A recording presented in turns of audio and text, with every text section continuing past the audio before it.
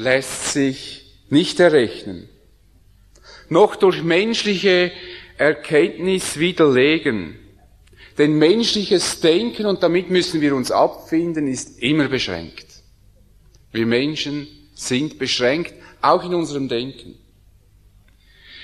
Bis ins Letzte lässt sich der Glaube nicht beweisen, sonst wäre es nicht mehr Glaube. Dann wäre es nämlich Schauen, und Paulus sagt deutlich, wir leben im Glauben, nicht im Schauen.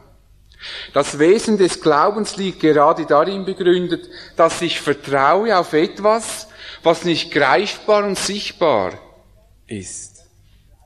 Glaube ist auch eines der grundlegenden Themen, das sich durch die ganze Bibel hinzieht. Schon bei Abraham, von Abraham lesen wir, Abraham glaubte dem Herrn. Und das rechnete er ihm zur Gerechtigkeit. Abraham glaubte dem Herrn, er vertraute dem Herrn und das rechnete Gott ihm zur Gerechtigkeit.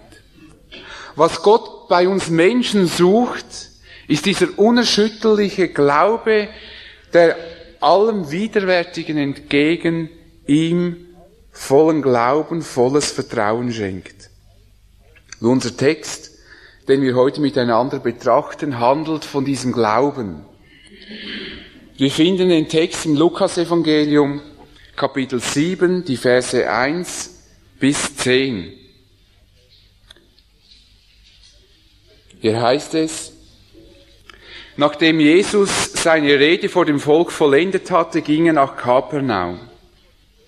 Ein Hauptmann aber hatte einen Knecht, der ihm lieb war und wert. Der lag todkrank. Als er aber von Jesus hörte, sandte er die Ältesten der Juden zu ihm und bat ihn, zu kommen und seinen Knecht gesund zu machen. Als sie aber zu Jesus kamen, baten sie ihn sehr und sprachen: Er ist es wert, dass du ihm die Bitte erfüllst. Denn er hat unser Volk lieb und die Synagoge hat er uns erbaut. Da ging Jesus mit ihnen. Als er aber nicht mehr fern von dem Haus war, sandte der Hauptmann Freunde zu ihm und ließ ihm sagen: Ach Herr, bemühe dich nicht, ich bin nicht wert, dass du unter mein Dach gehst. Darum habe ich auch mich selbst nicht für würdig geachtet, zu dir zu kommen, sondern sprich ein Wort, so wird mein Knecht gesund. Denn auch ich bin ein Mensch der Obrigkeit untertan und habe Soldaten unter mir, und wenn ich zu einem sage, geh hin, so geht er hin, und zu einem anderen, komm her, so kommt er her, und zu meinem Knecht, tu das, so tut er es. Als aber das Jesus hörte, wunderte er sich über ihn und wandte sich um und sprach zu dem Volk, das ihm nachfolgte: Ich sage euch, solchen Glauben habe ich in Israel nicht gefunden. Und als die Boten wieder nach Hause kamen, fanden sie den Knecht gesund. Jesus findet Glauben. Das ist gar nicht so selbstverständlich. Dass Jesus diesen Glauben gefunden hat, so offenbar macht es seine letzte Bemerkung deutlich, wenn er sagt, solchen Glauben habe ich in Israel nicht gefunden. Wir werden sehen, die es etwas näher betrachten, die Fürbitte der Juden, dann der Glaube dieses Heiden, und dann nochmals machen wir uns Gedanken über das Erstaunen Jesu. Jesu kam von einer Reise zurück nach Kapernaum. Kapernaum war der Wohnsitz Jesu. Dieser Ort wird schlicht als seine Stadt bezeichnet in der Schrift. Jesus verlegte seinen Wohnsitz von Nazareth nach Kapernaum, wie wir bei Matthäus lesen, wo es heißt, und er verließ Nazareth und kam und wohnte in Kapernaum. Matthäus 4, Vers 13. In dieser Stadt sind Petrus und Andreas aufgewachsen.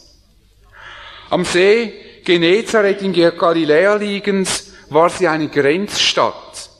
Sie gehörte in den Verwaltungsbereich des Herodes Antipas und grenzte an das Gebiet von Philippus, seinem Bruder. Beides waren Nachkommen des Herodes des Großen und nachher wurde ja das Gebiet unter seinen Söhnen aufgeteilt.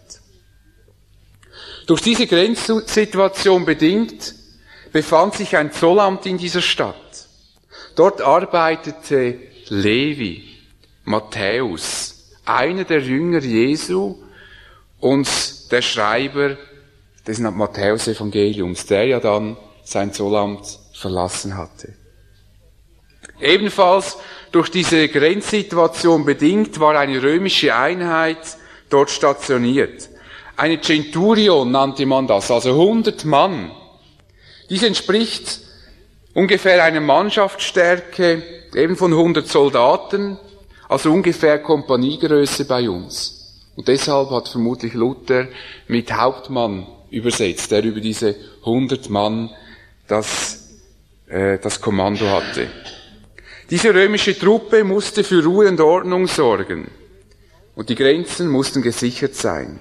In Kapernaum verbrachte Jesus einige Zeit während seiner 3 Jahre, in denen er das Reich Gottes verkündigte.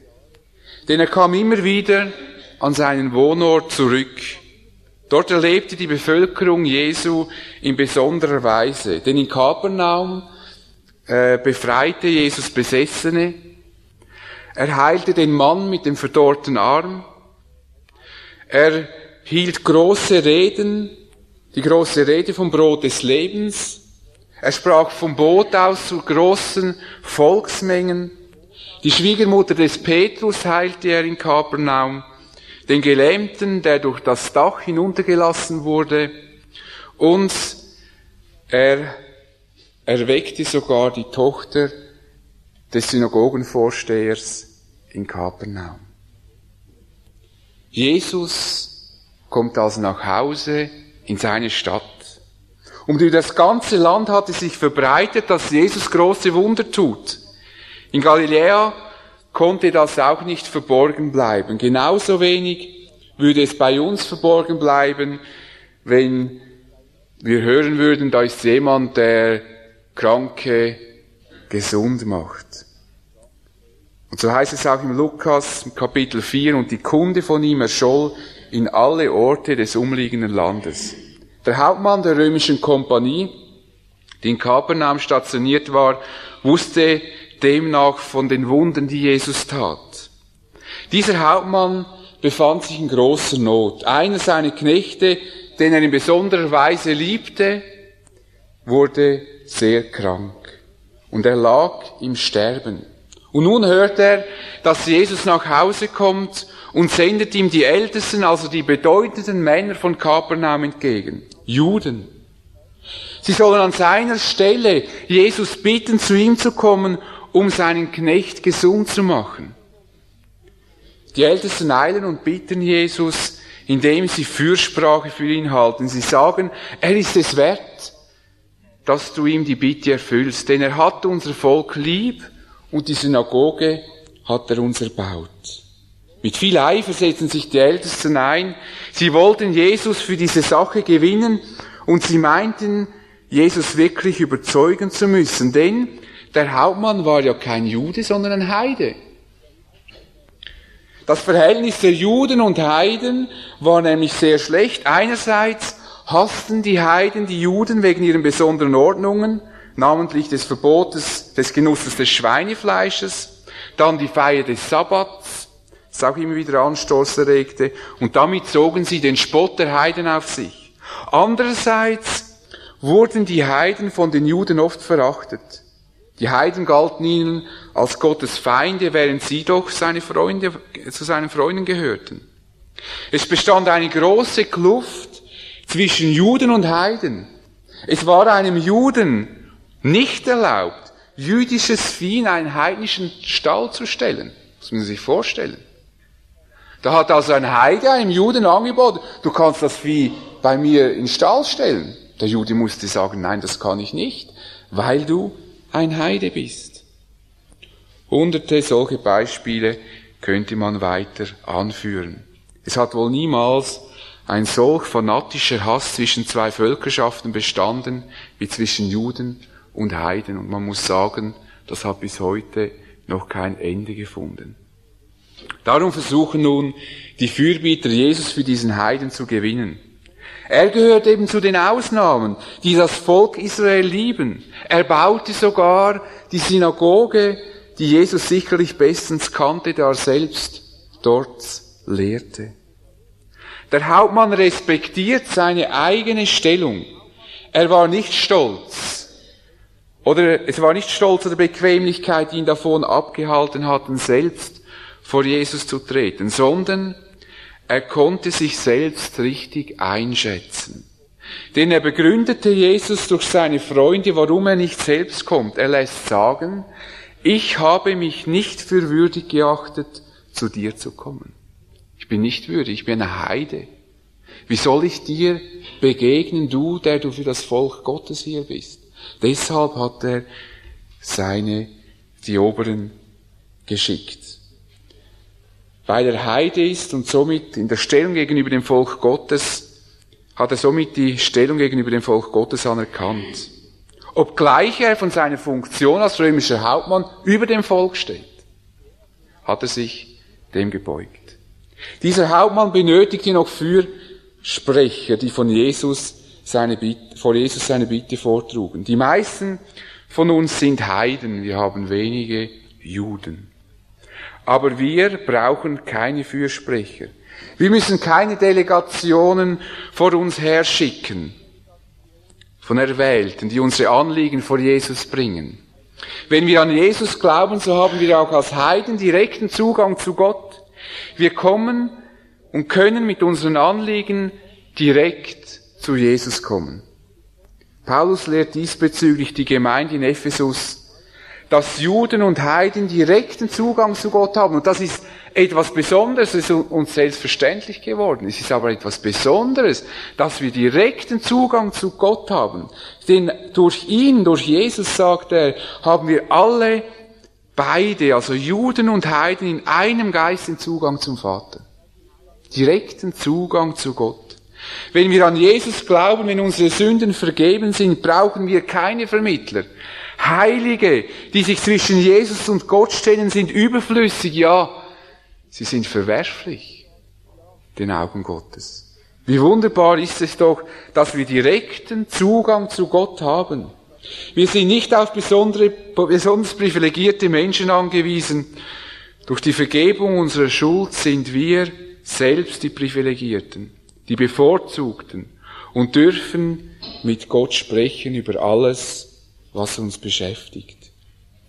Immer wieder fordert uns die Bibel auf, Gott anzurufen, so zum Beispiel im Philipperbrief, wo es heißt, sorget um nichts, sondern in allen Dingen lasst eure Bitte im Gebet und Flehen mit Danksagung vor Gott kund werden. Nicht bestellt eine Delegation oder ruft einen Heiligen an, der die Bitte dann vorbringt, sondern eure Bitte selbst im Gebet können wir sie Gott kundtun. Das ist ein wunderbares Angebot Gottes. Nicht wie dieser Hauptmann durch Vermittler, sondern wir dürfen uns im Gebet direkt an Gott, Vater und seinen Sohn Jesus Christus wenden. Tun wir das wirklich? Ist es die Praxis in unserem Leben als Christen, dass wir wirklich mit allem zu Gott kommen, dass wir dieses Vorrecht ausnutzen und alles Gott hinlegen? Wie viel von deinen Sorgen, von dem, was dich bewegt, bringst du vor Gott? Nimm dir doch einmal Zeit, dir diese Frage zu überlegen. Du wirst dann erkennen, ob du dieses Angebot Gottes wirklich annimmst oder ob dein Glaube sich in Richtigkeiten erschöpft. Wir können beten, dass wir gebetet haben und immer im Hinterkopf etwas anderes denken. Dann beten wir doch das, was wir denken. Das ist doch das, was uns beschäftigt. Wir haben offenen Zugang zu Gott. Wir müssen nicht trennen zwischen dem, was wir beten und dem, was wir denken. Als ich das erlebt habe, dann das war für mich ein Schlüsselerlebnis. Immer dieser Krampf zu beten und dann kämpft man immer gegen das, was einem sich im Kopf dreht. Bis ich dann gemerkt habe, dass was mich eigentlich bewegt während dem Beten. Das beschäftigt mich offenbar. Und dann begann ich, diese Dinge Gott zu sagen. Ich habe freien Zugang zu Gott. Und dann habe ich das, was mich beschäftigt hat, Gott gesagt. Und dann wurde mein Gebet ziemlich entkrampft. Wenn wir einen solchen einfachen Zugang zu Gott haben, dann sind wir dumm, diesen nicht ausgiebig zu benutzen. Und jeder sollte doch mal überlegen, ob er wirklich zu Gott kommt mit seinen Sorgen, mit seinen Fragen, mit seinen Bitten und ob er sie Gott vorlegt oder ob er einfach annimmt, einfach so betet und denkt, ich habe ja gebetet, aber nutzen wir doch diesen Zugang. Der Glaube des Heiden, obwohl dieser Hauptmann ein Heide ist, nimmt Jesus die Bitte ernst und lässt sich von den Ältesten der Juden zum Hause dieses Hauptmanns führen. Dem Hauptmann wurde gemeldet durch Boten, die vorgelaufen sind, dass Jesus sich seinem Haus nähert. Und diesmal sendet der Hauptmann die Freunde und ließ Jesus sagen, ach Herr, bemühe dich nicht, ich bin nicht wert, dass du unter mein Dach gehst, sondern sprich ein Wort, so wird mein Knecht gesund. Er wollte nicht, dass sich Jesus in den Augen der Juden verunreinigt. Ein Jude durfte das Haus eines Heiden nicht betreten. Und diese Würdigung, dass Jesus als Jude sein Haus betritt, wollte der Hauptmann nicht von Jesus fordern. Sein Anliegen war, seinen geliebten Knecht zurückzugewinnen. Er fand es auch nicht für nötig, dass Jesus sein Haus betritt. Denn er war der Überzeugung, Jesus müsse nur ein Wort sprechen. So wäre sein Knecht wieder gesund. Und nun macht er einen Vergleich. Denn auch ich bin ein Mensch der Obrigkeit untertan und habe Soldaten unter mir. Und wenn ich zu einem sage, geh hin, so geht er hin. Die Militärdienst gemacht haben, die wissen, wie das geht. Da kann man gar nicht anders. Also dann geht er hin.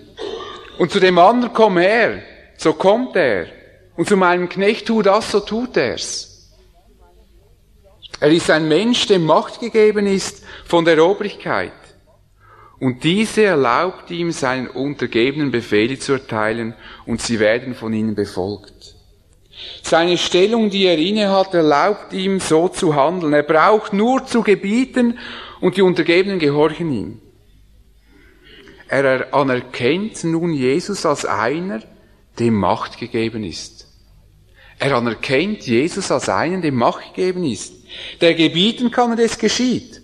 Er erwartet von Jesus nicht eine beschwörende Handlung, ein großes Spektakel, sondern er glaubt, dass Jesus nur ein Wort sprechen muss und dann geschieht es. Er anerkennt Jesus in seiner ganzen Machtfülle. Er anerkennt ihn als einen König, als einen Herrn aller Herren, der selbst Todkranke zum Leben erwecken kann, wenn er nur ein Wort ausspricht. Er hat das Wesen Gottes in seiner Tiefe erkannt. Gott spricht und es geschieht. Er hat Jesus als Schöpfer und Herrn über Leben und Tod erkannt und anerkannt. Hast du diesen Glauben? Dieses Vertrauen in Jesus, dies ist Voraussetzung für jedes Gebet, dass ich Jesus als den anerkenne, dem alle Macht im Himmel und auf Erden gegeben ist. Beten hat nur Sinn, wenn ich Jesus alles zutraue, wirklich alles. Wenn ich glaube, dass er der wahre Gott und Schöpfer des Himmels und der Erde ist.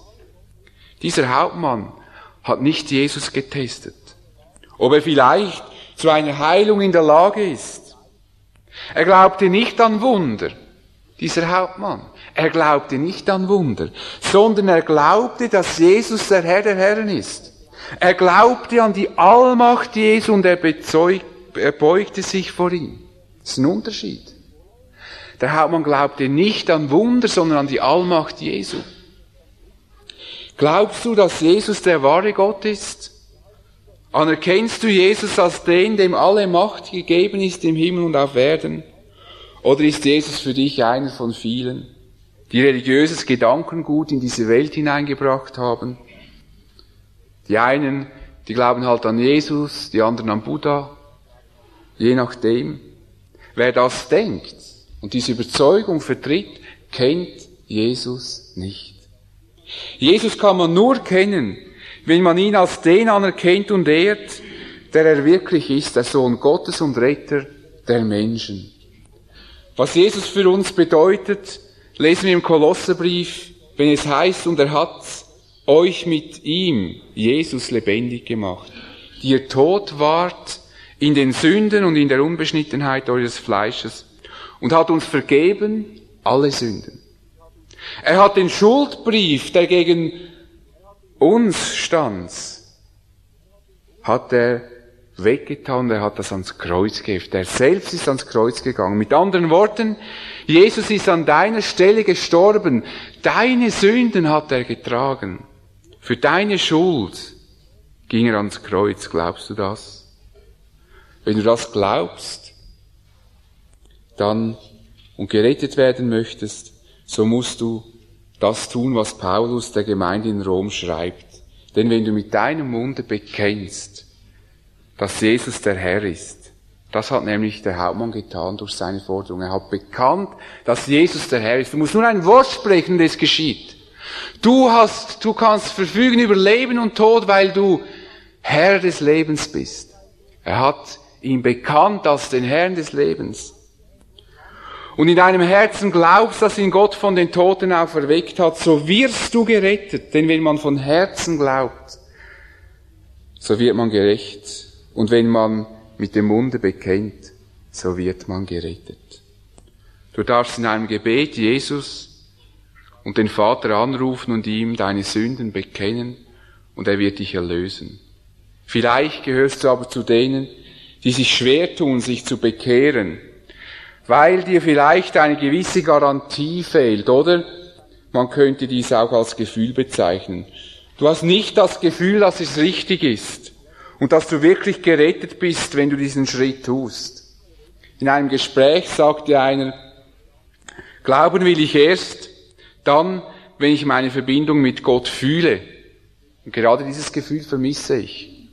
Dann fragte ihn der andere, nun hören Sie, was tun Sie, wenn Sie krank sind? Natürlich dasselbe wie wir. Wir holen oder gehen zum Arzt. Und was erwarten Sie dann von diesem Arzt? Und der andere sagt natürlich eine schnelle Heilung.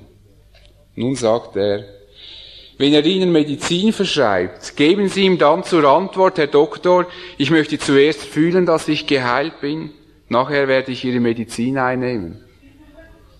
Und ganz natürlich antwortet dieser natürlich nicht. Der würde denken, ich sei nicht recht im Kopf. Oder das wäre er auch nicht. Dann sagt er richtig. Er würde Ihnen in jedem Fall sagen, fangen Sie an, indem Sie mir Vertrauen schenken oder Glauben. Und dieses Medikament meiner Verordnung gemäß einnehmen, Sie werden dann bald eine Besserung fühlen. Ebenso haben wir uns Jesus Christus gegenüber zu verhalten. Wir haben keine gefühlsmäßige Sicherheit, die wir vorher bekommen, aber Sie können sich auf Gottes Wort voll und ganz verlassen. Und wenn Sie meinen, dass Sie sich immer auf Ihr Gefühl verlassen im Leben, dann täuschen Sie sich enorm. Ich kann Ihnen eins sagen, ich möchte nicht in einem Haus wohnen, das ein Architekt gebaut hat und geplant, der nach Gefühl geplant hat. Das Haus möchte ich nicht betreten.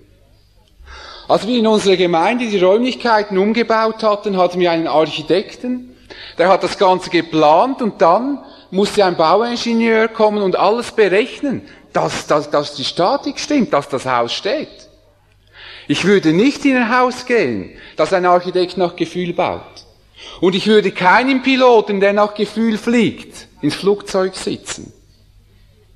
Und so würde ich auch keinem Arzt vertrauen, der nach Gefühl mich behandelt und sagt, ich habe das Gefühl, wenn ich Sie so anschaue, Sie könnten hier etwas an der Leber haben, jetzt nehmen Sie mal ein bisschen Ziankali, das nützt dann wohl.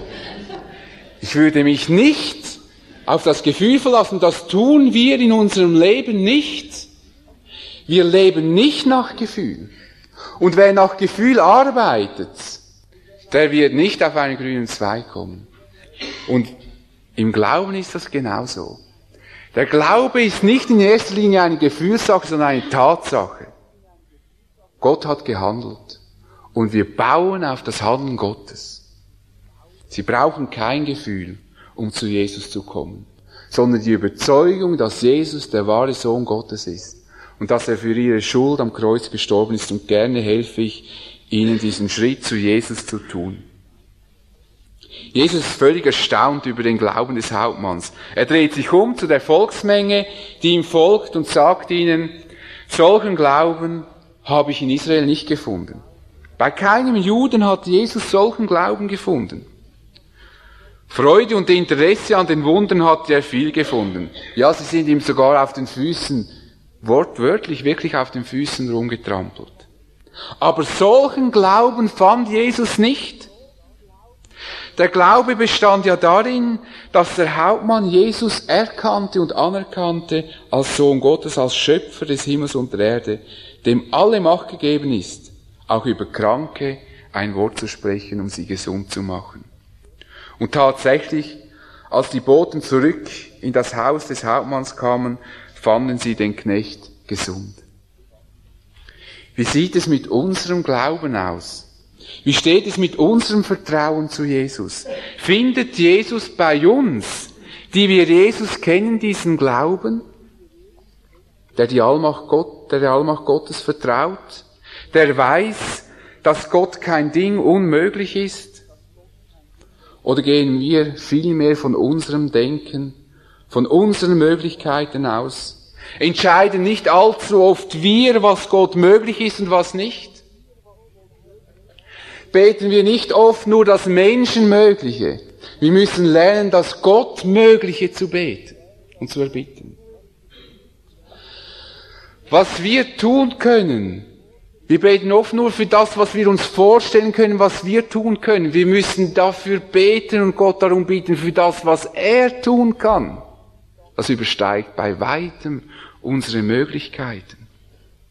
Trauen wir es Jesus zu, dass er nur ein Wort sprechen muss, damit das geschieht, was seinem Willen entspricht? Es gibt zwei Probleme, die wir erkennen müssen. Einerseits das Problem, dass wir Gott nicht bitten, sondern alles aus eigener Kraft heraus machen wollen. So sagt Jakobus: Ihr habt nichts, weil ihr nicht bittet. Ihr habt nichts, weil ihr nicht bittet. Dieses Problem haben wir bereits im ersten Teil betrachtet. Andererseits ist das Problem, dass wir Gott wohl bitten, aber in sehr egoistischer Weise. Denn Jakobus fährt weiter: Ihr bittet und empfangt nichts, weil ihr in übler Absicht bittet, nämlich damit ihr es für eure Gelüste vergeuden könnt. Im Vordergrund dieses Betens stehen unsere eigenen Wünsche, unsere Vorstellungen. Gott sollte sich für unseren Komfort einsetzen, und wenn wir das nicht empfangen, was wir wünschen, sind wir enttäuscht, ohne zu erkennen, dass wir falsche Erwartungen haben. Wir müssen lernen, Gott zu vertrauen. Wir müssen wissen, Gott ist kein Ding unmöglich, und wie viel haben wir das schon gesagt und gelesen. Und es steht im Wort Gottes. Und wie schwer tun wir uns, daran immer wieder festzuhalten. Gott ist kein Ding unmöglich, aber er muss uns nicht jeden persönlichen Wunsch erfüllen. Denn Gott ist nicht da, um uns ein angenehmes Leben auf dieser Erde zu verschaffen, sondern wir sind da, um Gott zu dienen mit allem, was uns anvertraut ist. Manchmal habe ich den Eindruck, dass wir Gott betrachten als unseren persönlichen Manager, der unser Leben so richtig toll macht. Aber haben wir falsch verstanden, wer wir sind. Wir sind in erster Linie da, um Gott zu dienen mit allem, was er uns anvertraut hat. Wenn wir den unerschütterlichen Glauben leben, so wissen wir, dass Jesus nur ein Wort sprechen muss und unsere Bitte ist erfüllt. Und wenn unsere Bitte nicht nach unseren Vorstellungen erfüllt wird, dann wissen wir, Jesus müsste nur ein Wort sprechen und sie würde erfüllt. Aber Jesus hat seine Gründe, weshalb er dies nicht tut. Das ist ganz wichtig. Wenn Gott unsere Bitte nicht erfüllt, dann weiß ich, Gott müsste nur ein Wort sprechen und sie würde erfüllt. Aber offenbar hat Gott eine andere Absicht. Es ist eine Frage, ob wir willig sind, uns wirklich unserem Schöpfer zu beugen. Eines muss klar sein. Wenn wir nicht felsenfest überzeugt sind, dass Gott kein Ding unmöglich ist, dann werden wir auch schwerlich Gottes Antworten auf unsere Gebete erfahren. Dann beten wir um des Betens willen. Herr, wir haben ja gebetet. Es geht nicht, dass wir ja gebetet haben, sondern dass wir im Gebet Gott alles zutrauen und ihm vertrauen. Ich fasse zusammen. Jesus findet Glaube.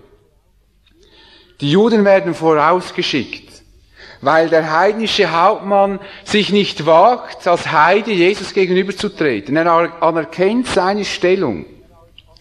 Und durch den Glauben an Jesus sind wir privilegiert. Wir haben direkten Zugang. Wir brauchen keine Delegationen zu schicken. Wir brauchen keine Heiligen vorauszuschicken. Wir können direkt zu Gott, dem Vater, kommen im Namen Jesu. Und der Glaube des Heiden hat Jesus erstaunt, er hat ihn bewundert, weil er ihn anerkannt hat als dem Macht gegeben ist über Leben und Tod und somit als Schöpfer und Herr des Lebens. Jesus hat in Kapernaum keinen Glauben gefunden. Nur dieser Hauptmann, der ein Heide war, zeigte einen vorbildlichen Glauben. Die an Jesus hätten glauben sollen, die Juden glaubten nicht. Israel anerkannte Jesus nicht als den Messias. Jesus sprach dann auch über Kapernaum ein Gerichtswort, weil er dort doch in besonderer Weise wirkte, aber sie ihm trotzdem nicht glaubten. Er sagte, und du, Kapernaum, du bist zum Himmel erhoben werden. Du wirst bis in die Hölle hinuntergestoßen werden. Denn wenn in Sodom die Taten geschehen wären, die in dir geschehen sind, es stünde noch heutigen Tages. Was ich alles getan habe bei euch und ihr glaubt bis heute noch nicht, ihr werdet nicht erhoben in den Himmel, sondern in die Hölle hinuntergestoßen. Jesus fand Glaube dort, wo er ihn nicht erwartete. Wir als Kinder Gottes, die glauben, dass Jesus Gottes Sohn ist und der einzige wahre Gott, von uns erwartet Jesus den Glauben, der ihm alles zutraut. Der davon ausgeht, dass ihm alle Macht gegeben ist im Himmel und auf Erden. Findet Jesus diesen Glauben bei uns? Findet er ihn? Findet er diesen Glauben bei dir? Ich bete. Vater, ich möchte dir danken. Danken, dass wir dich kennen als Schöpfer des Himmels und der Erde. Danke, dass du deinen Sohn in diese Welt gesandt hast. Und dass wir wissen dürfen, dass dir, Herr Jesus, alle Macht gegeben ist im Himmel und auf Erden. Danke auch für diesen Hauptmann, der dies erkannte und für uns Vorbild ist. Und schenke, dass unser Vertrauen nicht schwächer wird, sondern immer stärker. Dass wir alles von dir erwarten, im Wissen darum, du musst nur ein Wort sprechen und dann geschieht es. Und ich danke dir, dass wir dich kennen dürfen als unseren Herrn, Retter und Heiland.